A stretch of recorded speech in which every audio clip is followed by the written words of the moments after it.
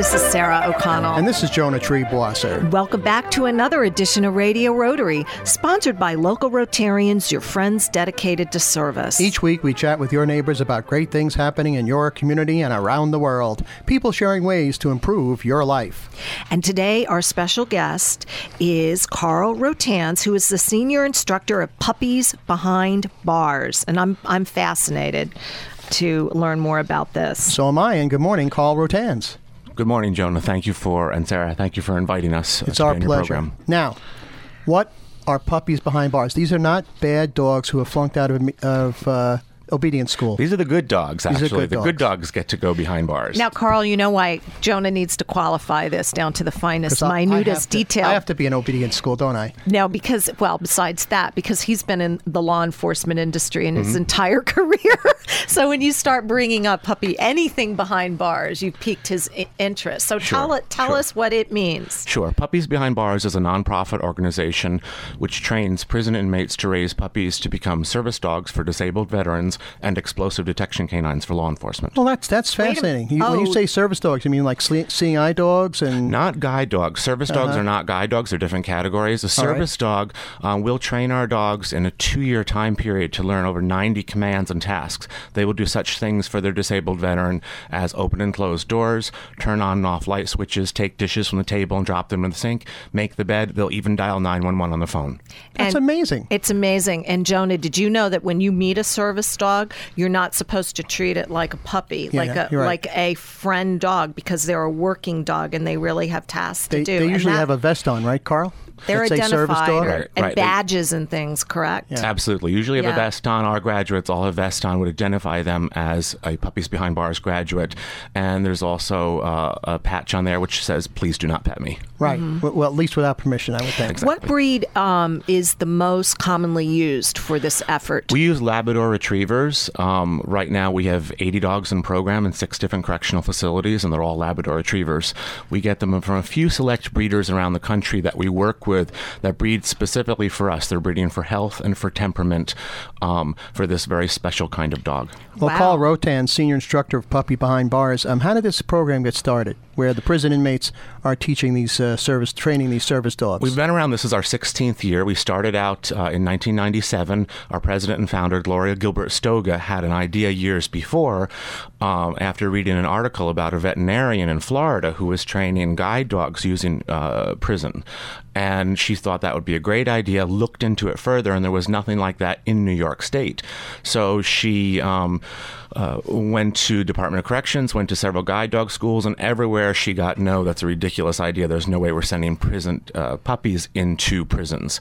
And eventually she became, she great tenacity. She worked, and eventually found a very progressive superintendent at Bedford Hills Correctional Facility, and she said, let's make it a pilot program, let's give it a shot. Bedford here in Westchester County? Yes. Okay. What was the concern? Security concerns that the dogs will be trained to bite the guards, or what? Well, there's all sorts of concerns. Bringing dogs into prison, working with inmates, you worry about, you think about people that don't know us, don't know our program, and how strict we are. Their obvious concerns are the safety of the dogs. It's a security concern for the facility because it's an unknown life in the facility, an unknown entity. So therefore, and security likes things pretty much by the book and pretty much straight. Well, when you have dogs and a puppy needs to go at 2 a.m. to go to the bathroom, officers really don't like unlocking the door and letting inmates outside. Yeah. Okay. So there's a lot of concerns that we've had to overcome to make our program successful. So, Carl, they truly are puppies then. They're young. Absolutely. The puppies enter the prison as 8-week-old little puppies. They know nothing. They don't know their name. They're not housebreaking, not broken, nothing. And then they live with their inmate puppy raiser 24/7. They sleep in the cell with them. They go to all their programs and all their work assignments, and they're trained throughout the day and throughout the months and the years. So they're very close to the person who's training them. Absolutely. So how do they feel when they graduate and then the puppy goes to somebody a veteran who will use the dog for service? How does that person feel? It's bittersweet. People ask that all the time. That's probably the biggest question. And it really is bittersweet. The inmates that are in our program work very hard to get on our program, and then eventually earn a dog to work with, and they work with that dog, as I said, for 2 years. The bond is extremely strong, And because our program is so tight and so one-on-one with the inmate and the dog, creating that human-animal bond, the dog then transfers that to his disabled veteran when he graduates. The inmate, as I said, it's bittersweet. He knows the dog was not his to keep. He knew he had a job to do, but he still misses his best friend. And they can get a new puppy if they still wish to remain in the program and they want to start over. Well, who trains the inmate? I'm the senior instructor. I'm in a different correctional facility every day of the week doing dog training classes, and we have 4 other instructors in Puppies Behind Bars. Let's take it one step at a time. Carl Rothans, senior instructor of Puppies Behind Bars. You have these what kind of puppies are there again? They're Labrador Retrievers. Labrador Retrievers. And how are the inmates chosen? Are these the trustees that they'd say in the old prison pictures? Or we get a whole spectrum, from bank robbers to killers to tax evaders. How do they chosen for this program? Sure. The program is considered an honors program, so the inmates are pre-screened by the facility, need to be recommended by the facility. Inmates who are interested need to write a letter of interest that they want to join the program, and then they go through that screening, as I said, and then they go through a screening by Puppies Behind Bars and an interview with us, and we ask them a series of questions. Usually when I'm interviewing a prospective candidate, I'll have a dog in the room. I'm very interested to see how they relate, how they connect with the dog, what they do with the dog, what kind of contact they're making, and you kind of just then go make a gut decision and give them a try. They're in the program for a minimum of 6 to 9 months of training before they receive their own puppy. These are the inmates, right? Or Yes. 6 to 9 months of training? Correct. Before they get the puppy. Before they're even considered for their first puppy. So Absolutely. there is enormous commitment there. Absolutely, they have And then to prove you have themselves. you have the opportunity to see if they're going to work out or not. Absolutely, and if at any time it's not working, at any time they haven't handed in homework, at any time they haven't done a test, and for all their paperwork, for example, they need a 70% or better on everything. If they get less than a 70% on 2 papers, they're out of the program automatically. So it's very strict. A lot of rules about Puppies Behind Bars, and we have to be very careful with our puppies. And the work that they're doing is serious dog training. It's at a very high level. So we need people who are willing to make that commitment and take this as professionally. Now, at the top of the show, you mentioned not only was it for service dogs who are helping disabled veterans, specifically people with health concerns or people that need physical Yes. assistance, but you also mentioned for bomb detection. Correct. Help me out here. What was the Correct. other term? Explosive detection canines. Explosive. Okay. How do they get trained for that? And we'll get back to the other amazing things they'll do for the veterans, but how do they get trained for the bomb detection? So, our EDC program, Explosive Detection Canine, came about as a result of 9/11. We're based in Manhattan, in New York City. And, and as I said, our president and founder, Gloria Gilbert-Stoga, she was very concerned, obviously, as everyone was, particularly people in New York, after 9/11. And so she thought, what can we do to help? And we got many calls from law enforcement agencies all over the United States because our reputation for guide dogs is very well known. And they asked, do you have any release dogs? Do you have any dogs that didn't make it? Do you have any dogs you can donate to us? And actually, we didn't. So Gloria said, maybe we should actually begin a new program and actually train dogs specifically to become explosive detection canines. And nobody was doing it. Puppies Behind Bars is the first organization in the world that actually took 8-week-old puppies and designed a program specifically to train those puppies to become explosive detection canines. All right, those of us like myself are old enough to remember Lassie. They would give Lassie like a piece of cloth and say, go find Billy. Go, Lassie, go. Mm-hmm. Now, you don't bring a stick of dynamite into the prison and say, this is what, hey, Rover, this is what dynamite smells like, and then just happen to leave it lying there for the prisoners to sort of blow a hole in the side of the prison wall. Exactly. and that was the big concern with the prisons when we first introduced the program was the subject to them. Matter. They said, how can you train them without bringing the explosives actually in? And what we do is we don't actually train them for the explosives. We train them to sniff and to search and do search patterns. We take one specific toy that the puppy will become fixated on, and we train the dog with that. So therefore, they learn how to search, they learn how to sniff, they learn how to keep going and going and going and find. Now, Carl, are most of these dogs in the explosive program, are they also Labrador Retrievers? Yes, they're all Labrador Retrievers. Mm-hmm. Okay. And, we're going to find out more about Carl Rothans and his fascinating work with this Puppy Behind Bars in just a moment. But first, let me remind our listeners they're in tune with Radio Rotary, on the air and around the world by podcast on iTunes and at radiorotary.org. My name is Jonah Treeboss, and my co-host is Sarah O'Connell, and our very special guest is Carl Rotans, Senior Instructor of Puppies Behind Bars. And Sarah, who keeps us on the air this week on Radio Rotary? Well, this week, Radio Rotary is brought to us by Rotary District 7210 and the Rotary Clubs of Congers Valley Cottage, Highland, Hyde Park, Kinderhook Tri-Village, Middletown, Millbrook, Newburgh, and New City, and of course, Rotary International. Absolutely, and we'll be back with more Radio Rotary after these important messages. Alone, our reach is limited. No matter how great our intentions, on our own, we can only stretch so far. But at Rotary, we believe the right group of people working together can make our communities, our world, a better place. Rotary is a worldwide network of community volunteers dedicated to helping people in need. Learn more at Rotary.org. Rotary, humanity in motion. For information about Rotary in the Hudson Valley, visit www.rotarydistrict7210.org. Judelson, Giordano & Siegel, CPA PC, is a full-service accounting, tax, and business consulting firm. JGS specializes in business succession planning, including ownership transition, management transition, as well as family and non-family transitions. The JGS staff works alongside you to solve the problems of your specific business or personal situation. JGS is conveniently located on Route 211 in Middletown, New York. To learn more, please contact JGS at 845-692-9500 or visit them on the web at www.jgspc.com. Judelson, Giordano & Siegel, your essential partner in business. Hi, this is Sarah O'Connell, and welcome back to this second segment of Radio Rotary. I am joined here by my co-host, Jonah Treeboss, and today we're talking about a fascinating topic. Number one, it has to do with animals.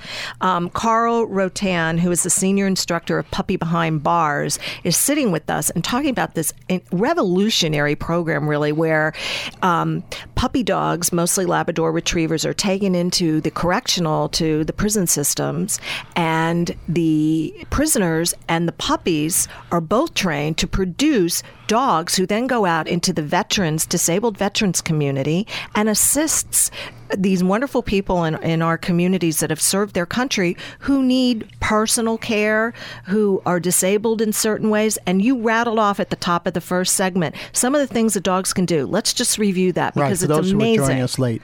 Carl, what do these dogs do for the veterans? Sure. The service dogs that are trained in Puppies Behind Bars learn over 90 different commands and tasks. And they'll do such things as open and close doors. They'll turn lights on and off. They will take dishes from the table, drop them in the sink. They'll take their shoes and socks off. They'll even dial 911 on the phone. Now, that's amazing. All right? That they can do all stuff. That. And how do they get trained in the prison to do all these miraculous tricks? We have, they're not tricks. It is work. We make a big distinction in Puppies Behind Bars. These are working dogs. Right. But we have dog training classes. So I'm one of the instructors, and instructor goes into correctional facility at least one day a week. So we're there for a minimum of 6 hours a week running dog training classes. We check the dogs, check their progress, and we set short-term and long-term goals for each inmate for what we'd like to see the dog doing by next week at the end of the month in 6 months. And so it's heavily monitored, and we work with them very, very closely. Now, just as an example, do you have like a mock-up of a kitchen at the prison facility, and then the prisoner shows the dog what he wants done with the command, like, bring me a coffee cup or something along those lines? Right, absolutely, yes. We have, in each of our training rooms, the facilities have provided a room for us. And so then Puppies Behind Bars has done some work and gotten in some equipment. For example, wheelchairs. We have multiple wheelchairs because the dogs have to learn wheelchair work because their veterans might be, that they're placed with, our eventual client that they work with may be missing legs in a wheelchair. And so therefore the dogs need to be very comfortable and be able to work with wheelchairs. They'll have, as you said, a kitchen type setting, be able to open and close the washer and dryer, take clothes in and out, take a bottle of water out of the refrigerator, close the refrigerator, then turn the light off in the room and come out in the living room and bring the bottle of water to you, which is better than most of our kids do. Now, the bit about calling 911 absolutely fascinates me. I can understand if the veteran, or in your case, the prisoner who's training the dog, gives a command, call police, call ambulance, and the dog punches 911, and the person can yell into it. But what if the veteran has fainted? Again, I go back to my days watching Lassie in the 50s, where Lassie would come up to the farmer and bark and pull on his coat sleeve to go out to find where little Timmy had fallen in the well. But let's talk about real life. How does this happen? And that's a great question, Joni. You're right on track with us. And that's what the dogs are actually signaled to. If the veteran can dial 911 or ask them to get help, they could dial the phone themselves. So the dogs are actually trained. If they go into a flashback, if they fall on the floor, the dog automatically knows. They run to the next room where the phone is, and they take the phone off the receiver, dial 911, run back to their partner who's lying on the floor, and rest their head on the veteran's chest until help arrives. That is amazing. Isn't that amazing? Get a 911 call where there is no response, they can trace it back to the location they send out, because they assume that somebody has fainted. Is in distress, so that the dog doesn't have to do anything but just get the call. Absolutely. And what we recommend for our veterans who need this task is they're actually on a list with 911. So therefore they know that there's a service dog in the house. And so if there isn't anyone on the line, that means the dog made the call. And to get someone out there, they need help. Now let's just, again, go back and review a little bit the difference between a guide dog and a service dog. Because Jonah and I did have the honor of meeting a service dog. And we learned a lot, that there is a distinction there, Carl. Can you tell our listening audience what the difference is? Well, guide dog is a dog that works with a visually impaired or blind individual, and service dog pretty much handles all other disabilities. And or therapy dog. Maybe I should throw that into the mix. Yeah, our Red Hook Club has a therapy dog program, a golden retriever that goes into the hospitals, and the kids who are awaiting surgery sort of calm down when they play with the dog. And we've had stroke victims who haven't spoken, who haven't moved their arms, who pet the dog and start talking to it. It's absolutely amazing. It's amazing. Dogs are amazing. But there is a difference, and these dogs are not pets, where therapy dogs and guide dogs have a different dynamic, not just with the person that they're with, but also with the general public. But for the listening audience, this is very important. When you see a service dog and they're identified, as we spoke before, by a vest and lots of times patches and things, and you're not supposed to address the dog and pet the dog, which is hard to do when you're dealing with these breeds without permission and whatnot. With a lab and a golden retriever, those types of dogs, it would be the breed that is the most has the I don't want to say aptitude, but the one that lends itself the most to this type of effort. Well, they have great public perception of Labrador retrievers is extremely positive. It's just a fun, silly, happy dog. Everybody loves Labradors. And that's one of the main reasons why they're service dogs, because when a dog like this walks into a restaurant, is in a crowded movie theater, is in a crowded airport, it does not alarm other people. It just goes through without much notice. And so that's what we're really looking for, to not cause disruption for the disabled veteran, so that he or she can go about their tasks and their daily lives. And that's really why we ask people to not pet the dogs, because they're having a difficult time and they're just trying to,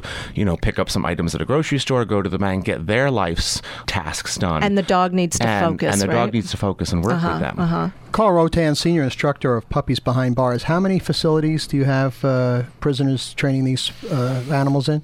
We're in 6 different correctional facilities in 3 states, and currently we have about 80 dogs in program. Okay, can you just say a couple of the facilities in our immediate area in the Hudson Valley? Sure, we're in 4 in New York. We're at Bedford Hills Correctional Facility, Fishkill Correctional Facility, Otisville Correctional Facility, and we just began the program in Downstate Correctional Facility. And a footnote that Bedford Hills was the first one that opened their doors and their minds to this concept, 16 years ago when this organization was founded, and you are a nonprofit organization. We're a nonprofit organization, and we take no money from the federal or state governments, and as a matter of fact, we're a guest in any of the correctional facilities in which we operate, which means we're a separate program. We're not part of DOCS. So how are you funded so we then? are funded strictly through the generosity of individuals, corporations, and grants, and how would correctional facilities put no money into us. We provide the instruction, we provide the instructors, even the books, the papers, the supplies, the dogs, the dog food, veterinary care, everything.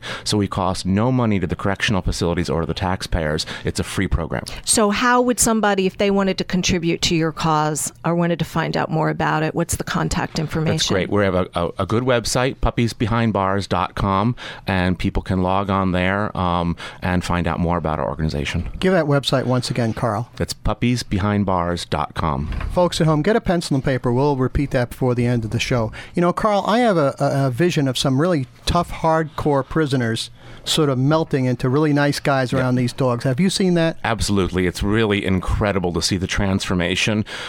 Prisons aren't places that are known for their compassion. And not a lot of warmth. Absolutely not. And bringing 8-week-old little Labrador puppies into the facility changes everything. So even people who aren't in the program, it changes and really softens and makes the facility a much less toxic place.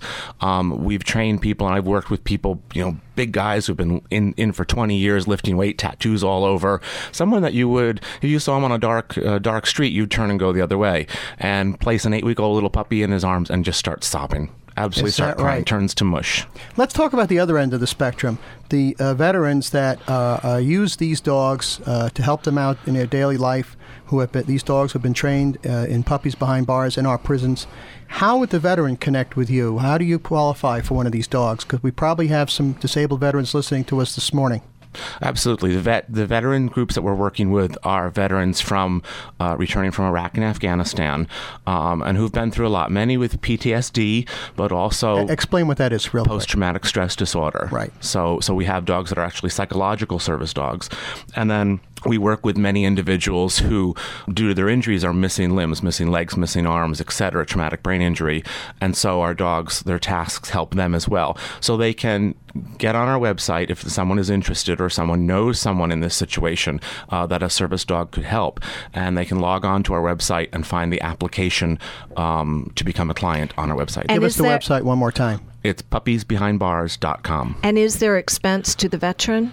No expense whatsoever. As a matter of fact, the dogs are valued at about $30,000 when they graduate, and we fly the veterans in, put them up for 2 weeks, all their room and board, train them how to work their fully trained service dog, and then fly them back home. And then we provide lifetime support. We come out every 6 months or at least once a year, check up on them, check on the dog, make sure everything's going well, and it costs them nothing. And what if someone wants to help you out in the prisons and they like playing with animals? They want to give these prisoners a break by getting them doing something productive. Mm-hmm. Do you have volunteers who work in the prisons? Sure. We have a lot of volunteers. Workforce over 200 volunteers in Puppies Behind Bars who work on socializing the dogs, bring the dogs out into the community. Carl Roatan, Senior Instructor of PuppiesBehindBars.com. Thanks so much for joining us on Radio Rotary, and thanks for everything you do. Great. Thank you, John. And who do we thank for bringing us this week? Well, this week, Radio Rotary is sponsored by Rotary International, Rotary District 7210, and the Rotary Clubs of New Windsor, Cornwall, North Rockland, Pleasant Valley, Poughkeepsie, Arlington, Red Hook, Rhinebeck, and Wallkill East. For Sarah O'Connell, this is Jonah Trebois, and invite you to tune in again next week at the same time for another edition of Radio Rotary.